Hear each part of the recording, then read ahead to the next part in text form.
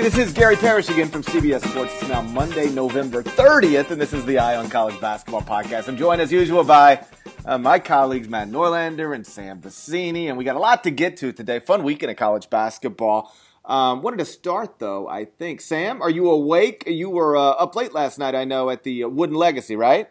I was. We had a nice game with Michigan State and Providence, where Michigan State kind of pulled away late. Ruined the drunk bet. Absolutely ruined it. Like when you get +8 Providence as your drunk bet and you're up, I think they were up like what? They were up 4 with like 6 minutes left or something. They were up. They were up. They were ahead with 5:40 left, right? Okay, so that means you basically got. You're supposed to cover that. Very disappointed in Providence not being able to cover the drunk bet. Yeah, I mean, they kind of fell apart a little bit at the end. Michigan State turned up the defense, and then free throws at the end killed you. Ed Cooley fouled pretty heavily at the end, even when the game was out of reach. So that'll always kill a drunk bet whenever just coaches decide to foul a little bit more whenever the game is whenever the game has run its course, I would say. So, it was a really fun event this year. I think it was actually the strongest event out of all of these early season tournaments. You had, high-end teams like Michigan State. You had some question marks, I guess I would say, in Arizona and Providence. Arizona came in with a number 11 ranking in the country and then ended up losing to Providence on Friday night in a really fun game. Then you had teams like Boise State, Evansville, a lot of those like UC Irvine, like mid-major-ish teams that could make NCAA tournament runs by the time the year ends. So that was a really fun field. It was a really strong field. A lot of good teams, and Michigan State came out on top again. And Michigan State is pretty clearly got the best resume in the country right now. I mean, they've proven the most. They've beaten Kansas, who went down and won Maui. They have beaten now Providence and Boise State, both of whom, in my opinion, will be NCAA tournament teams. I'm very impressed with what I have seen from Michigan State. I'm very impressed with watching them up close for 2 days this weekend. So there's a lot to be excited about. Well, whether the Wooden Legacy was the best tournament or not, you certainly got the best matchup in terms of a title game. And not just because it was Providence, Michigan State. Like, whatever. Is that even better than Xavier Dayton? I know the final score was closer. The game was more competitive. But sure. On paper, whatever. And this is not something we could have predicted even 3 weeks ago, which is what made it great. You got a game, but on national television on Sunday night, overshadowed by the NFL and the Patriots Broncos, of course. But for college basketball fans, it was big. Between two legitimate National Player of the Year candidates, if not, at this point, based on what they've done this season, the two leading National Player of the Year candidates, of course, Denzel Valentine at Michigan State and Chris Dunn at Providence. Norlander, were you able to, with the baby and all, watch any of it? Yeah, I was actually able to watch a lot. We've had a kind of a ton happen in college hoops since we last spoke, and there's a ton to get to. I was super psyched for the Valentine Dunn show, but obviously foul trouble prevented that from being all that it could have been. Obviously, it was actually also interesting in that Kobe announced his retirement, and Magic Johnson was on hand at that game. Obviously, Magic, the biggest Laker legend ever, and then there to see Denzel in Michigan State. So it was this weird convergence of basketball news that we saw happen on Sunday, and Kobe's thing actually kind of took over the world. And I also briefly thought, I was like, wow, I don't know how many more. We'll have LeBron, we'll have Kevin Garnett when he retires, but we're not going to have too many guys who didn't go to college, who didn't play college basketball, but are these huge college basketball or huge pro basketball icons. But I found that pretty interesting overall. In terms of the big picture from the weekend, I just want to let me blab for a few minutes here, and then you guys can take it where you want to take it. I just want to hit on a few things. One, Wichita State. We had mentioned briefly on last week's podcast that it wouldn't be good if they went 1-2 for the resume. Well, they go 0-3. They're the first team ever to be ranked in the AP poll and lose 4 games as a ranked team in the month of November. No one's ever done that. Obviously, Fred VanVleet's dealing with dual injuries with the hamstring and with an ankle. He should be back this week. Anton Grady took a really bizarre and awkward bump collision that he fell to the floor. He didn't necessarily look like he was moving at first, but he was taken away on a stretcher. He has since recovered. He flew home with the team. He should be good. Just a spinal contusion overall, but it was definitely one of those freaky plays, and you worried for the worst for a few there. So Wichita State is just, they're in a hole. They get Utah this week. It's a huge game, and they also get UNLV. Utah might be next week. I don't have their schedule in front of me. But overall, Wichita State going 0-3 in that tournament was a big newsmaker overall. Xavier being really, really good. I mean, GP bumped them up rightfully to number 12 overall. Xavier is 7-0. The only team that can match that in terms of undefeated marks right now are Michigan State and Cincinnati, who is also 7-0. They've been really, really good. As I said last week, this was a big week to just learn a little bit more about a number of teams, and man, oh man, I mean, Xavier looks really good, and the interesting thing about that is last year it was a team that relied on Matt Stainbrook so much, and yet they lose him. And like, we knew Jalen Reynolds was going to be good, but I think he's been even a little bit better than expected. And for that team to be as deep as it's become, I mean, it's not just Reynolds and Blewett. They've got a lot of options overall, and they can score in a lot of different ways. It's really impressive overall. So Xavier was a team that stuck out to me. And then I want to mention that Syracuse, they won the battle for Atlantis after Gonzaga and UConn didn't. They actually ended up playing in the consolation game, and UConn goes 1-2, but they still look really good to me. That's why these tournaments can be so weird, because you'll have teams sometimes will go 1-2, but maybe not necessarily worse for the wear. Meanwhile, Q's, I would say they're the team I was most wrong about. I mean, I would have considered them beginning the season ultimate bubble team, maybe get to Dayton in or out, but right now, undeniably, they've looked fantastic. Benajay has been solid. Cooney has been better than I even thought he would be, and I know he's really good.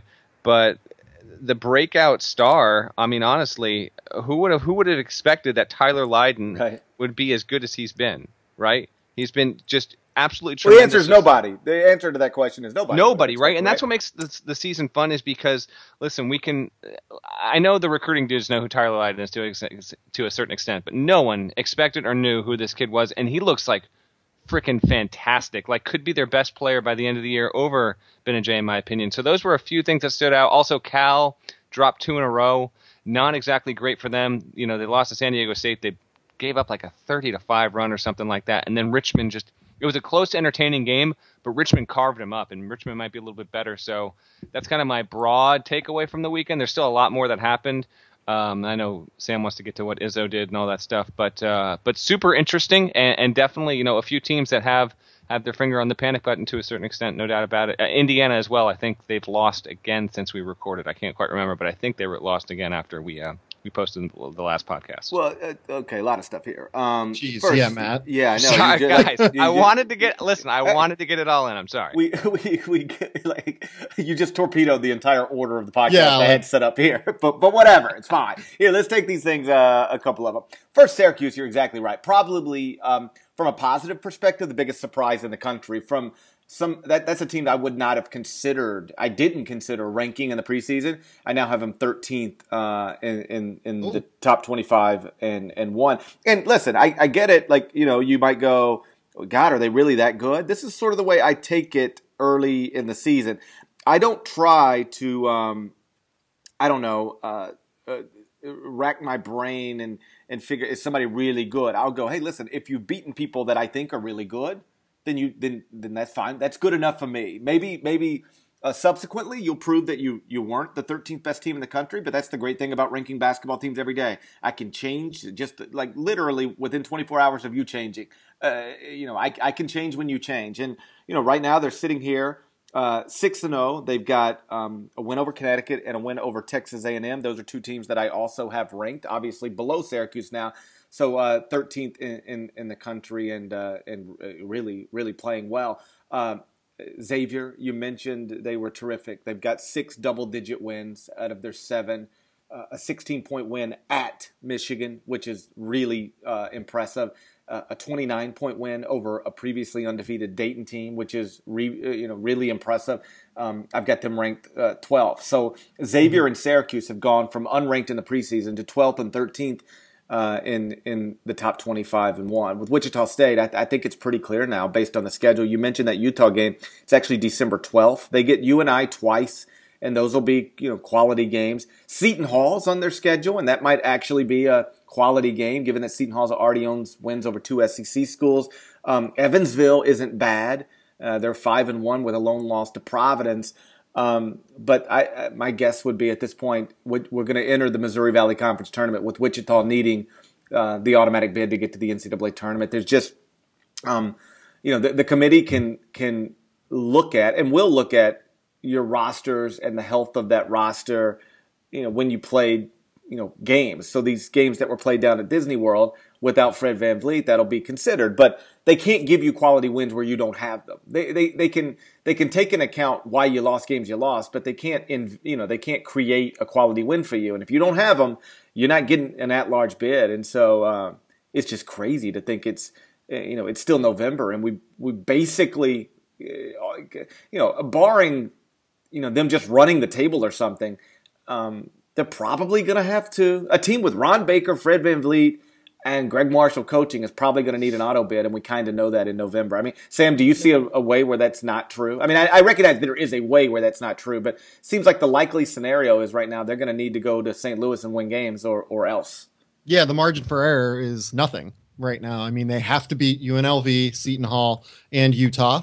They have to probably go 16-2 or 17-1 in the Missouri Valley, in my opinion. If they win those three games, and they go 16-2 in the Valley, they will get an at-large bid if they lose, personally. How many losses are we looking at there?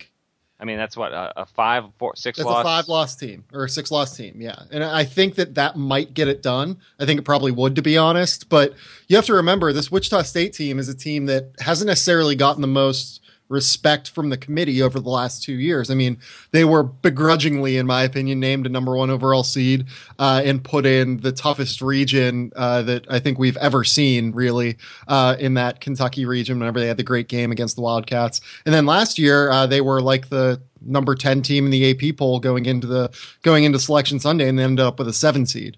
So I wonder how much respect the committee has for this group.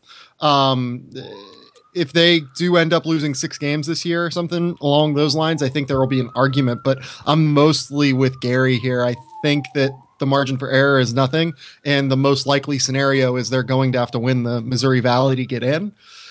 As far as some other teams, yeah. Again, we talked about this last week. Like, the committee once upon a time, and I know every year's different, blah, blah, blah, but they left a 25-win Steph Curry team out because it didn't have quality wins. Like, they won't hesitate to leave Ron Baker and Fred VanVleet out. They left Steph Curry out of the tournament because of a lack of quality wins. Which I commend them for. I mean, there's a certain argument to say that's stupid. You should want star power and people. But honestly, I do feel like the committee does its best job, does as good of a job as it possibly can when it comes to let's evaluate and truly getting the best teams in, regardless of who might be on the team or the name attached to the jersey. I generally think that they do a pretty honest job when it comes to it. I think but I think the system's flawed. We got into this last year when as it pertained to Murray State. Like, how do you know Murray State's not one of the best teams in the country? Like, they, based on nothing more than league affiliation and a resistance from Power 5 schools to allow them to be in some of these like Wooden Legacy tournaments or Advocare Invitationals,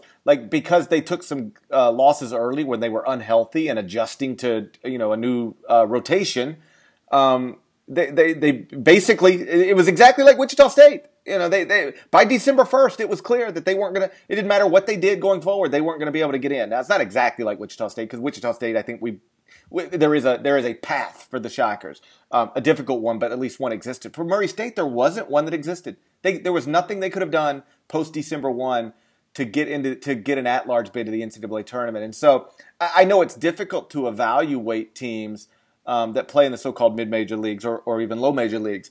I get it, but I do think it's unfortunate when you just decide that a team couldn't possibly be one of the best teams in the country based off its lack of quality wins without recognizing it's not so much that they don't have quality wins as much as they didn't have opportunities to get quality wins after December 1st. Like, that they didn't exist. That's to me a fundamental flaw with the selection process, but there's no easy solution to it, if that makes sense. Yeah, no, I agree with that. To move on to some of the other 45 subjects that Matt hit in that. I got plenty more in the holster, but I'm holding back. I am sure that you do. Xavier, I would say, is probably one of the most impressive teams, maybe the most impressive team that I've seen so far this year, as far as preseason expectations versus what they actually are. That team is terrific. They're deep. They're talented. Edmund Sumner, whoever that guy is, I didn't know anything about him coming into the year. I'll say that. I will fully admit that. Like Tyler Lydon, I had a pretty decent grasp on, like for Syracuse, and Malachi Richardson. Like I thought those guys would be legitimate impact players for Syracuse, but Edmund Sumner is a guy that I had no expectations for whatsoever, and he's been awesome. He's averaging like 11 points a game. He's been great next to Trevon Blewett, who's leading that team in scoring. Jalen Reynolds has been. It's funny that Matt says like he's been a little bit better than he expected. I think that Reynolds is a little bit worse than I expected this year. I kind of thought that he would totally blossom into this absolute monster inside. And it hasn't really happened yet because he's still struggling with foul trouble and with adjusting to the physicality of the game and having to try to avoid those fouls at some point. But this is just an awesome experienced team that I think is going to be there for the long haul. I don't know if they'll be able to challenge Villanova necessarily, but they're the second best team in the Big East to me right now. And that's shaping up to be a stronger league now that we have Xavier that looks really good, Providence that looks better than we expected because of Chris Dunn being awesome, obviously, but the guys around him. Rodney Bullock has stepped up in a way that was kind of expected this offseason. But Ben Bentel, their center, has been awesome this year. He is like 6'9" bruiser who can rebound inside, but then also step away and shoot threes. He is their clear second best player, and he's a guy that, I mean, maybe a couple years down the road might even get NBA looks. Like he's a really, really good player that deserves a lot more credit nationally. As far as Cal, that's a situation that I don't know what's going on there. I mean, Quanzo, Martin. Time, Sam. I'm not necessarily fretting over that. They didn't lose to terrible teams. I mean, the runs were bad. I'll let you give up 94 points to that Richmond team. I know, but Mooney's like Quanzo Martin's a defensive guy. Like that. I agree. I agree. Richmond, I don't know. It might have been. That's not a thing. That's not a shot at Richmond at all. Yeah, no, like, absolutely not. Yeah, Richmond's a solid team that will be like a borderline NCAA tournament, like NIT team. But 94 points on a neutral floor. I mean, you give up 75 to San Diego State. That's almost as bad as giving up 94 to Richmond. Sure. Like, what's going on there with the defense? I guess is my question. I'll have to watch them a little bit more, but that scares me a little bit. So we'll see what's going on with Cal going forward. Do we have what other subjects do we have? Well, I think one out there that's I wrote about it yesterday. Wisconsin, right? They're sitting here now. They've already got 3 losses, and the losses are to Western Illinois, Georgetown, and they got blown out at Oklahoma yesterday. They already have 2 double-digit losses. Just for just sort of line it up as it relates to last year. They didn't take their 3rd loss, I believe, till February 24th. Now they already have 3. It's November 30th. They already have 2 double-digit losses. They only had 1 double-digit loss all last season. It was a December loss in the ACC Big Ten Challenge to the eventual national champion, Duke Blue Devils, and it was I think it was 80-70. It was a 10-point loss. So they didn't lose a game by more than 10, and they only lost 1 by double digits. They already got 2 this season. I mean, listen, you don't have to be the best college basketball analyst in the world to understand what's happened here. They lost 3 NBA players and 2 senior guards, and when you don't replace them with impactful freshmen or transfers, I guess this is the deal, right? But the only thing that makes it slightly surprising, like it wouldn't be surprising, literally, like basically, if it were anybody else. But like you just assume Bo Ryan would figure it out, because he always does, and yet KenPom now projects them to finish 18-13 overall. 9-9 in the Big Ten. That's actually 7th in the Big Ten according to those projections. I think most people who listen to college basketball podcasts know, especially this one, as much as we talked about it over the years. Bo's never finished outside of the top 4 of the Big Ten, and he's never had a 9-loss Big Ten season. And yet, according to the projections, that's where they're headed. Norlander, I'll ask you: do you see any reason to think, other than like they have a borderline Hall of Fame coach, a guy who might be a Hall of Famer someday, And so, like, he'll figure it out. Other than that, the just trust Bo Ryan. Do you see a reason this is going to be different for them? I'm only going to trust Bo Ryan. They're 37th in KenPom right now. I honestly don't know, and I don't know if Ken would know, but when was the last time Wisconsin was that low in his rankings? They're never this low. They're perennially top 20, even top 10. Yeah, they're the team that's like top 10 when they shouldn't, right, when it doesn't even look like they should be. Right. For sure. And now the ACC Big Ten Challenge, which I'm sure we're going to get to, their game is at Syracuse, which now looks like a game that's going to be really, really tough for them to win. So you could be looking at a 4-4 Wisconsin team. And with that, the remaining games will be home to Temple for non-con, home to Temple, home to Milwaukee, home to Marquette, home to Corpus Christi, home to Green Bay. They'd have to run the table there, and in my opinion, finish above 500 in the Big Ten to have a decent chance at a bubble situation, because the Big Ten naturally is it'll provide at least 5 at-large teams, I would think, going forward. But even the Big Ten right now is just a little bit shakier than we might have thought overall. I will say the top of the Big Ten looks strong though, doesn't it? Yes, but then top two, yeah. I mean, like Maryland. I don't know that Maryland has blown anybody away, right? I mean, they're undefeated, but they've been in some games that probably shouldn't be games if you're ranked second in the country or third in the country, whatever they're ranked. Sure. But Michigan State looks better than any of us thought, and Purdue is beating the crap out of everybody. Like, I mean, Purdue looks good. Purdue looks really good. I think those top 3 are like strong, and then like if you can get Indiana to figure out something, or right, but that's the whole Michigan point. to figure out something, yeah, exactly. Yeah, then you could have a fourth. Illinois really has good just been brutal. Ohio State's been really rough. Ooh, Iowa terrible. has been maybe what you would expect, but overall, I mean, it's not bad. I'm not saying it's bad. I'm just saying maybe it's just a smidge below what we expected. It's not as deep as I expected. Yeah, I would. Okay, so it's November 30th. I'll say right now, gun to my head, I will say Wisconsin makes the tournament. But that's like a 51-49 kind of decision. It is weird to see this team so out of sorts. It's not really reliable defensively. I mean, I watched some of that Oklahoma game, and I'll be frank with you. I mean, GP called me right near halftime, I guess it was yesterday. And I was about done with it. I was like, I can't really watch this. I mean, Oklahoma's fun to watch. I love Buddy, and that's a legitimate team right there. But Wisconsin, they just got to get their ducks in a row here and get things in order. It could be a little rough going forward. I don't know that they have ducks. Like, that might be the problem. They might not have ducks. They don't have ducks. Yeah, that's So- like Ethan Happ should be like in 2 years. I think Ethan Happ is going to be a kind of player that really blossoms into something. I just don't expect him to be as good as he needs to be this year. Vito Brown is probably not going to be as good as they need him to be. And Nigel Hayes overall been good, not great. I mean, he can't shoot to the level that they need him to shoot. I think that's one of the biggest problems is he's not keeping defenses honest in any sort of way, nor should he, to be honest. He's not offensively as polished as Wisconsin needs him to be to help that offense forward. We might find out that he was always better suited to be the other guy as opposed to the guy, right? No, I think that's right. The offense isn't what I'm worried about, though. Oh, no, they're not guarding at all. They're not gonna guarding. be fine. Yeah, they're not guarding at all.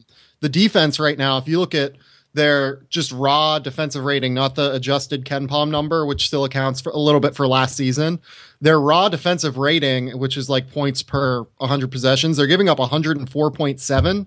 That is 201st in the country. That is a number that I think is probably unfathomable to any Bo Ryan coach team. And that's kind of where I think this team has growth. Like, I don't think that number will stick, just knowing what we know about Bo Ryan being able to coach up a defense. Like, everyone thinks of Bo Ryan as this incredible offensive coach, and he is. I mean, that swing offense is remarkable. But, he's really also been an incredible defensive coach for the last, I guess 3 decades, but at least we've seen it for the last decade and a half on the major college basketball circuit. His defenses have never finished outside of the top 55, according to KenPom. And right now, like I said, that number is way too low. And I think that defense is going to rebound a bit to where I think there's still room for growth here, to where this team that we're seeing right now in November isn't the team that we're going to see in January and February, like, all teams around the country, but particularly with Wisconsin. I think that their marginal room for growth is higher than most other teams because I just expect them to improve defensively. Yeah, I still just wonder, like, listen, the defense is a problem. They'll get better, right? Bo Ryan's still the coach, but Right. can they get good enough? Like that's what I would be concerned about. Like, can they get good enough? Because I think everybody knows they lost Kaminsky Decker, right? They also lost a third NBA player. Like, I don't know that the casual college basketball fan understands that. And then they lost 2 senior guards on top of that. Like, Mark Few was fretting all preseason about, God, we lost 2 senior guards. Well, when you do, even if you return like great front court players, you lose 2 senior guards. Like, that's tough. That's what happened to Wisconsin. Mm-hmm. And then if you lose pros, that's tough. That's also what happened to Wisconsin. And they didn't bring in a Kentucky class or a Duke class. They brought in a typical Wisconsin class, which is typically players that need to be developed. And, I think the only thing, there's 2 things going for Wisconsin right now. One is Bo's still the coach. 2, I do think that outside of maybe the top 3 in the Big Ten, who scares you, right? Yeah, that might be their, like, if you were in the ACC, North Carolina, Duke, Virginia, Louisville looks good. There's a lot of high quality teams that you might just not be able to get past. But in the Big Ten, outside of maybe just the top 3, like, who really scares you? But other than that, like, I think that would be my hashtag quote for the podcast. They might not have ducks. Like, here's the thing. I think I actually told Yahoo's Jeff Eisenberg about this. We were sitting next to each other at Wooden yesterday whenever this whole Wisconsin thing was going down.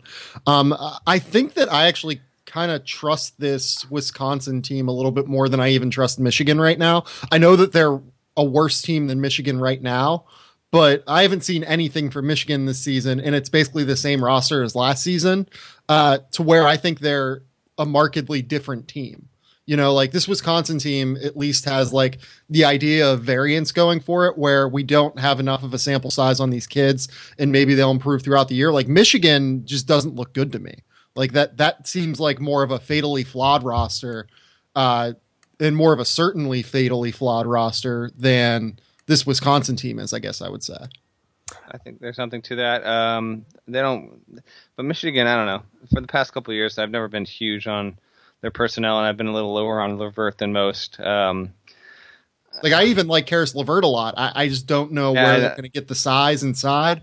I don't know that Derek Walton and Zach Irvin have taken those necessary next leaps. It's just hard for me to see where that team improves inside and like with their actual like known weaknesses. I think there's something to that. I'll say this, okay, as we kind of wrap up the Big Ten portion here. I like Wisconsin long-term more this season than Michigan by a little bit, but I think both of those teams are the 2 primary candidates to be perpetually on the bubble as we get, into 2016 and into February and March. I think they'll both be in a situation where, we never feel comfortable putting them above it, like a 10 seed or whatever, and they could take on bad losses that really put them in some serious issues. Like Michigan right now is shooting 45% from 3, like have an insane steal percentage, like have their numbers on offense look more unsustainable than you would expect, even for John Beilein standards. Like, their shooting just looks a little bit unsustainable to me. I would think they're going to lose Tuesday at NC State ACC Big Ten Challenge. That's I think that's tough a 7:00 game. Tough place to play. I actually think NC State will get better as the year goes along. They haven't wowed, but I would think they'll lose. Overall, that challenge, by the way, I mean, the big one was supposed to be Indiana at Duke, but now it's weird, right, GP? Because there is, like, normally, all right, so you got Maryland UNC, which is the huge one, right? That's awesome. Marcus Page is supposed to play for it, and we can get to that. But normally this usually gives us like 2 really good ones, if not 3 really good ones. But overall, like, Virginia and Ohio State, not that intriguing overall. Like, maybe Ohio State can pull out a win at home there. They definitely need it. Nebraska hosts Miami. That's kind of blah. Purdue at Pitt. We'll see. But I actually like Purdue to get that one on the road. Louisville at Michigan State. That's probably the second best game right now. I guess, but I tell you, I'm still down on Louisville overall. I know you put them 25th GP. I think Michigan State's going to win that game by 15 points. Personally. Whoa. Yeah. Okay, well let's transition here into Louisville because they are 5-0. I believe it's 5 double-digit wins. They're guarding at a high level. I think they're top 10 defensive efficiency. They're unranked in the AP poll as of like we're speaking. That's going to be updated later today. I have them in the top 25 and 1 and have had them there for a few days. Rick Pitino, interesting, said that he believes that Louisville is unranked because people are upset about the stripper scandal or it's something like that.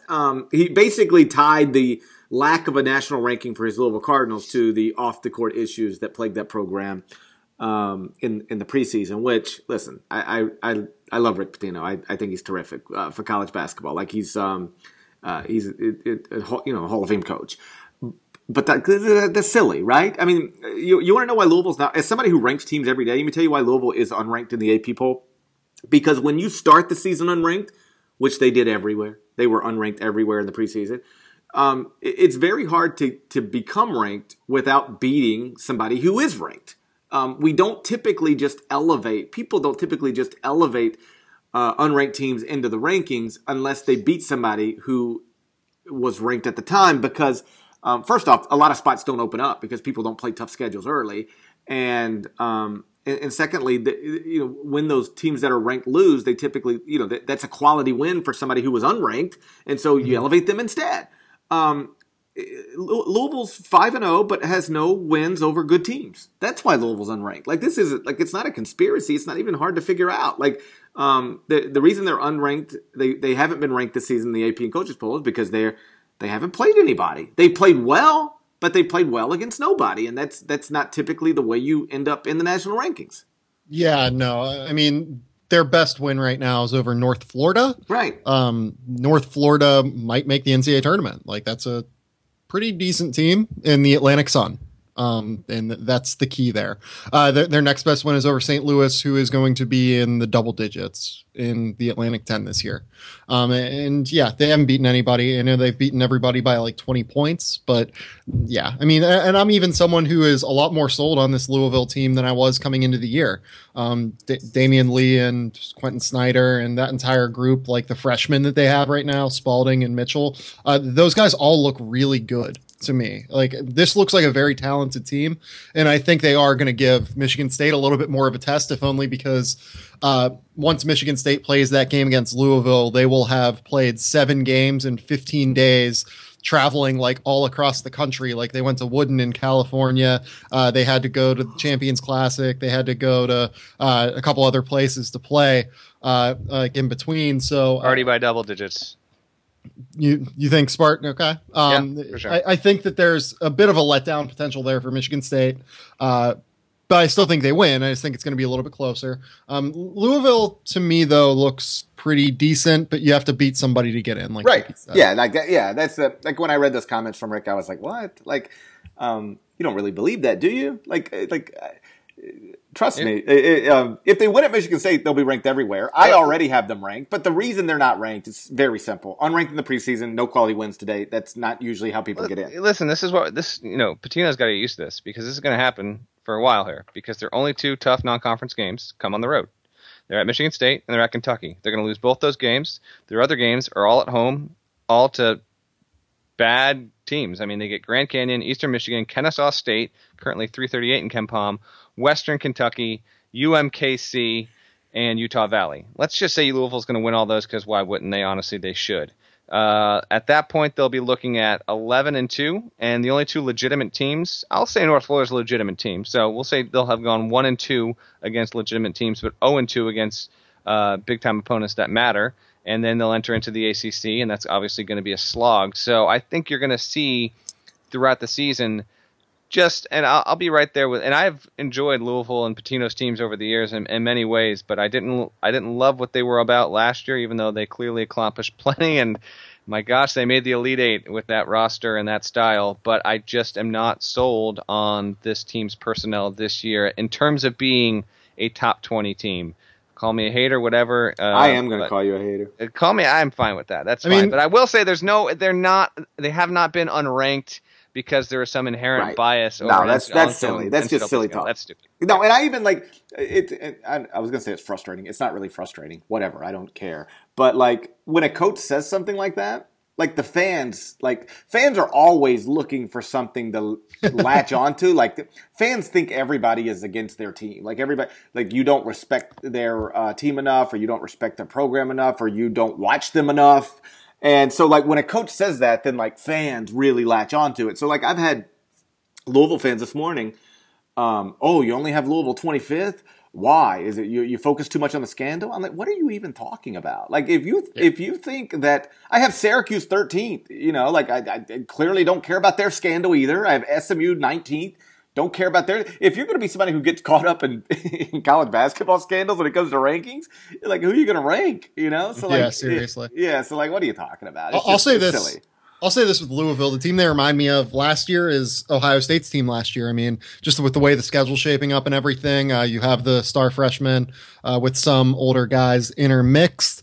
You know, Ohio State lost both of their games to Louisville and North Carolina in the non-conference, ended up 11-2 in the non-conference, and then went into the Big Ten and, you know, struggled through it. And like Matt said, it was a slog. I think that you're looking at a similar situation with Louisville this year. I think that they're a solid NCAA tournament team, talent-wise. Like I said, like I'm a little bit more sold than Matt is right now on them, it seems like. And they might even, just like Ohio State did, go to the round of 32. And I think that would be honestly a win for them this year, given what's on the roster and how much turnover they would have. But yeah, like I said, I think that those two teams are pretty comparable. I don't know that the ceiling is super high for this Louisville team necessarily, but I think it's also going to be a fun team to watch throughout the year because they're really athletic. They can shoot the ball a little bit. And, you know, Rick Pitino is always going to play an attractive brand of defensive basketball, at least. I mean, he's always going to get up and down the floor and press a little bit. I will say this. I do believe they are one of the top 25 teams in the country. I have them ranked in the top 25. And so, you know, we're speaking, it's a little afternoon Eastern right now on Monday. So the AP and coaches polls haven't come out. If I don't know if they'll be ranked, but I do think they should be ranked probably. All right, unless Norlander wants to run through. No, we can wrap it up because about eight random topics all inside of 2 minutes. Hey, listen, I sat around, okay, taking care of a child. Oh, Norlander has to take it. Guess what? That's what fathers do, Norlander. He's going to pull the child card. I'm loving it. No, this kid has already gone. You ready for this? He has already gone from sitting in our meetings in the off season saying the child's not going to affect anything, and to talking. What I'm getting at is that talking on the podcast about saying I've been taking care of a child. My point is I've been taking care of a child and watching hoops constantly. Okay. And so that's why I just had so much on the brain here that I wanted to get to. That's the whole point. Hey, you got nothing's changed, GP. Hey. I'm still here. I'm still rocking it. I'm still grinding it out. Okay, rising and grinding. I've noticed the music podcast has slipped a little bit. No, it's just we're going in seasons, man. Season 2 is soon underway. Records and Riffs. Give it a search on iTunes. Rate and review. That's my music. I listened to a few of them. I really liked the Nirvana one. Yeah. I listened to the Taylor Swift one because I'm just sort of fascinated by the Taylor Swift phenomenon. Not fascinated. That might be an overstatement, but I'm interested in the Taylor Swift phenomenon, and so I enjoyed that one. It is good. Like smart people talking about music intelligently. Like I know like anytime you start something outside of your designated expertise. People are like sort of roll their eyes at you, right? But it's like good. Seriously, if you're into music, you should listen to them. That would be my recommendation. I'll give a quick bump. Hashtag they might not have ducks. Yeah, and Sam Bassini also has his own independent music or sports podcast. Certainly not a music podcast. Not a music podcast, but you can give that a look as well. But yeah, no, let's just hit on UNC Maryland after they play later this week, because that'll obviously be the big one. And now UNC, as we've been recording this podcast, has officially announced that, you know, barring any bizarre last-minute setback, Paige is going to play in that game, which is awesome because we get both teams practically at full strength. Obviously, Maryland doesn't have Deion Wiley for the year. No, that should be good. All right, so let's get out of here so Norlander can go take care of a baby. Yeah, that's right, baby. My beautiful wife has been so patient and kind as I record this podcast. I'll try and get him next to me for later in the week, and maybe he'll make another brief appearance. Hey, fingers crossed. Fingers crossed. Remember, you can subscribe to the Eye on College Basketball Podcast on iTunes. That's the quickest way to get the latest episodes. So make sure you do that. Make sure you never miss anything. And either way, what we're going to do is talk to you again later on this week, probably after the ACC Big Ten Challenge is completed. Till then, take care. Bye-bye.